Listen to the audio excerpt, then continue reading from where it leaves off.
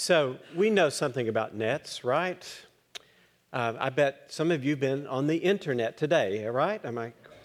Yeah? I remember growing up never thinking I would be spending as much time as I do on the internet. Can I get an amen? I mean emails. There was someone at the early worship service that was talking. He said, my wife has 2,000 emails in her inbox that she hasn't deleted. It's just driving me crazy. I take care of mine every day, but she just lets hers rack up. So none of you have that problem, I know. And today we don't need dictionaries or encyclopedias. If there's a question we have, we Google it, right? Just ask Google, and Google will come up with the answer for us. We know a little bit about nets today. And we know about fishing today, yes? Phishing. You know what I'm saying? Where people will be fishing for information. Somebody poses as a legitimate concern, and they'll try to get information about you, details about your Social Security number, a credit card, or hack into your email account. Has anybody been hacked here, your email account? Thank you. We have one honest person. Thank you, two couple. So, Kathy, I know Kathy was hacked just a week or so ago. If you got an email from her that she's in trouble in the Ukraine, she's not, okay? She is here, fine. But doesn't that hack you off to have your email account hacked? Yeah, it's very invasive. We know a little bit about nets. This fishing looks for details in our lives, and I wish that Mark had included a few more details in this story. Doesn't it move too fast for you? There's some holes in the net of this story. It seemed like a lot of fish got away. Don't you want to ask a bunch of questions about this passage? I did when I was struggling with it. But there are some details that he has left us in the nets, which are pretty important. And I found out this last Sunday that details are important because of Deflategate. Anybody watch football here? So 2 pounds per square inch in a football that's, deflated so that the receivers can catch it in the cold weather. It's a little bit softer. So anyhow, we're going to pay attention to the details in the story today, just for a little bit here. So the very first line says that Jesus didn't begin his ministry until after John the Baptist had been arrested. Already we have a big clue. John the Baptist was the one who baptized Jesus in the River Jordan. And John the Baptist is being arrested. We know how the rest of the story is going to go, that Jesus is going to be arrested. It's the very same word. He is going to be handed over at the end here. There is a risk, there is a cost in following Jesus. We can't pretend otherwise. It's not always easy to follow Jesus. The word for time, that Jesus comes in the fullness of time, that word is kairos. And it's not like telling time, hours and minutes and stuff like that. It's God's time, the right time, the fullness of time, that God comes in a powerful way. And so Jesus comes like that. And he comes proclaiming the kingdom of God. He embodies the kingdom of God. It's not some arcane concept out there. When he walks by, the kingdom is personalized in him. That's what is happening in this passage. The kingdom of God comes in the Messiah, and it's not the Messiah the people were expecting. The people were expecting the Messiah to come as a political or military leader. And how does Jesus come? He's an itinerant preaching, walking around the northern shore of the Sea of Galilee. So he's just blowing away all these people's expectations by this little detail here. These first followers, these fishermen, were not poor. I had to go to the commentaries to find this out, but take a look. It's not just in this story, but let's see, who are those guys? Peter and Andrew. Just a few verses on, we find out that they have a house. They're not poor, they're not homeless, they're not living on the streets or in their boat. They have a house. And there's James and John. They have hired hands. Did you see that little line there? They have hired hands, so they're not poor. They're just people like us, ordinary people. And I hate to say this, but they were not the brightest of the bunch either. Okay, and it's not just because they're fishermen. Okay, I was reading the commentaries, and it said the brightest people would have already been following a rabbi. The cream of the crop, the top 10%, they would have already been following a rabbi because that was the highest calling, to study the Scriptures, to go into the Torah with a rabbi. These guys are not bad. Fishing is good. We need to eat, but it's just not the highest calling in life.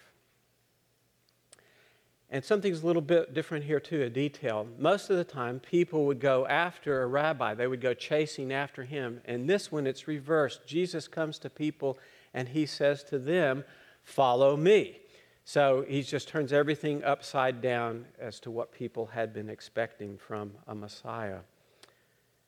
And they do follow him. You know what the word follow him is? And I'm looking here at these acolytes up front here. I'm talking to you guys. The word in Greek is acolyte. How cool is that?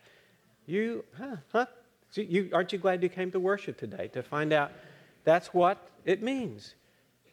An acolyte is a follower of Jesus. It's the exact word in Greek. And Jesus doesn't call just individuals.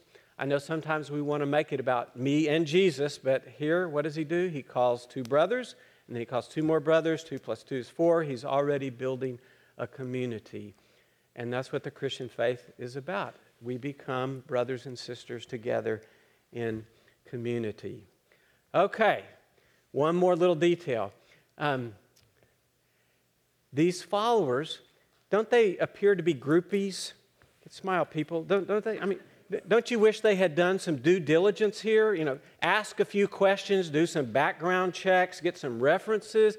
But no, what do? They just leave their nets and they follow Jesus. Why do they do that? Why do they do that? I was struggling with this all week long. Why do this? It doesn't seem rational. I would have been more careful before starting to follow.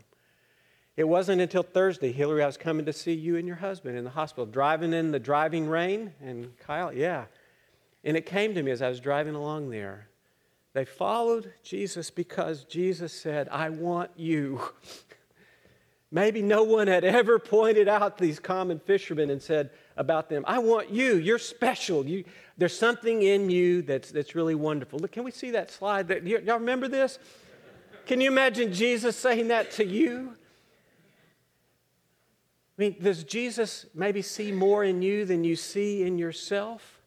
And says, I don't care what you do. I don't care who your family is or what your educational level is or anything else about you. I want you because I love you. I love what Jeff was doing. We're drawn to Jesus. That's the imagery of the nets. We're not captured or trapped.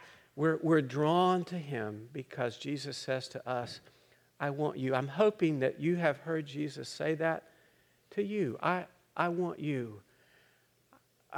Sometimes it may be issued through a group, a community, or person. I know that for me, that really happened when I was at Texas A&M at the Wesley Foundation there.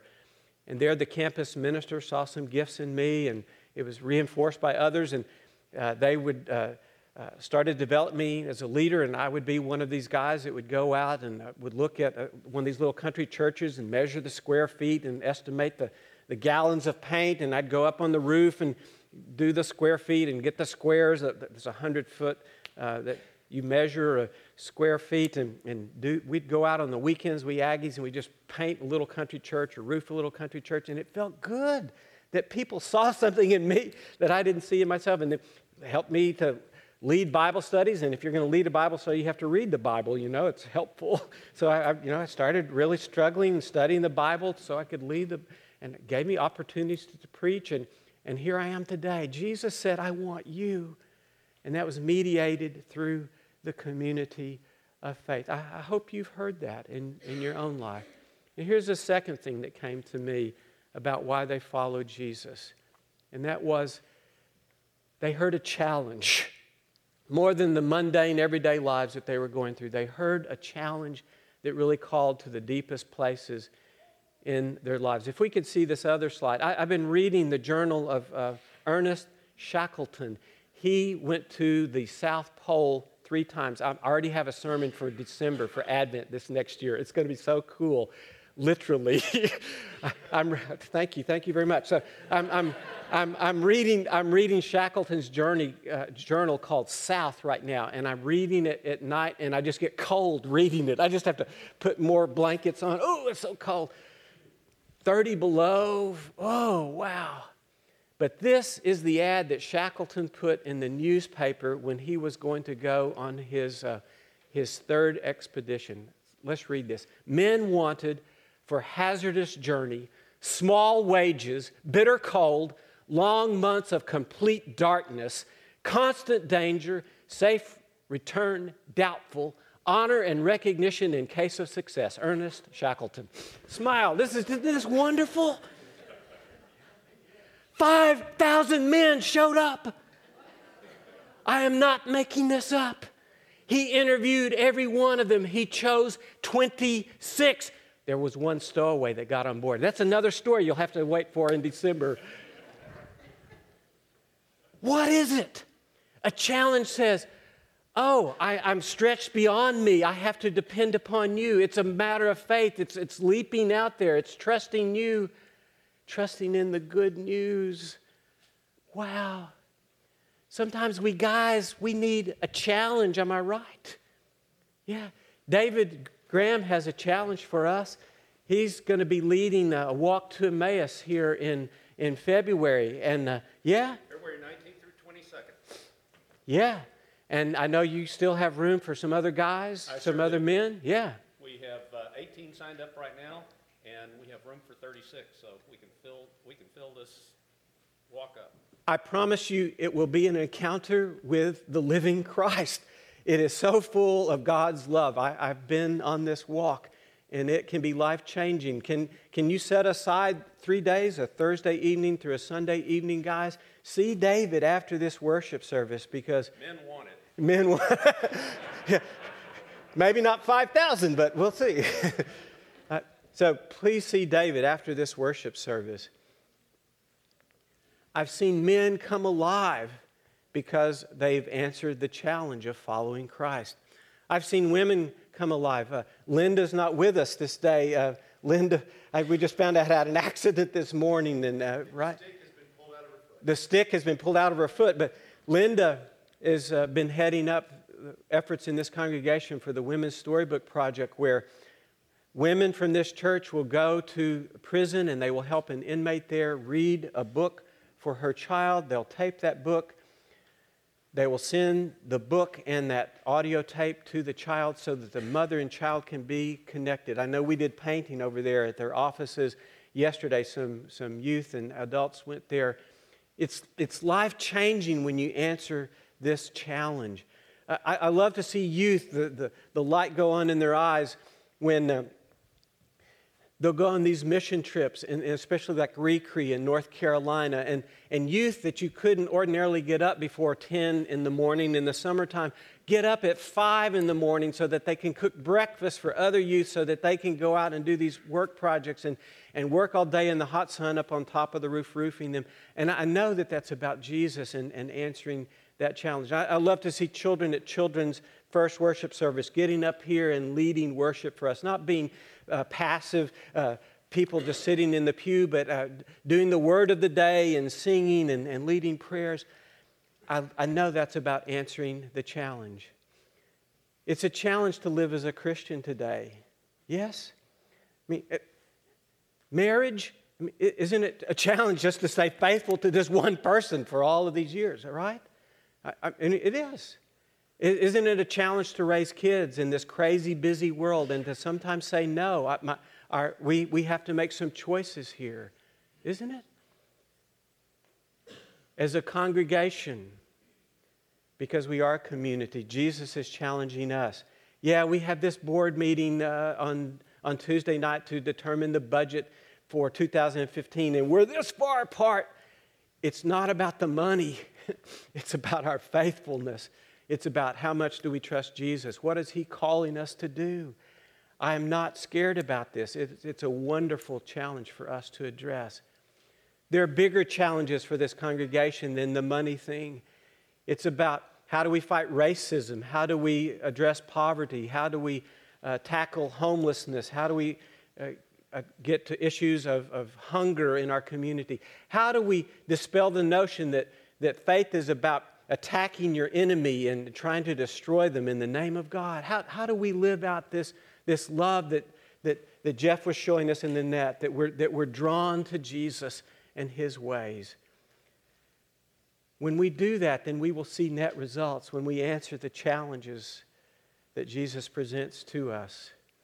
The good news is that Jesus says to us, "Follow me." And when we're drawn to Him, He will make changes in people's lives. That's the good news I have to share. Amen.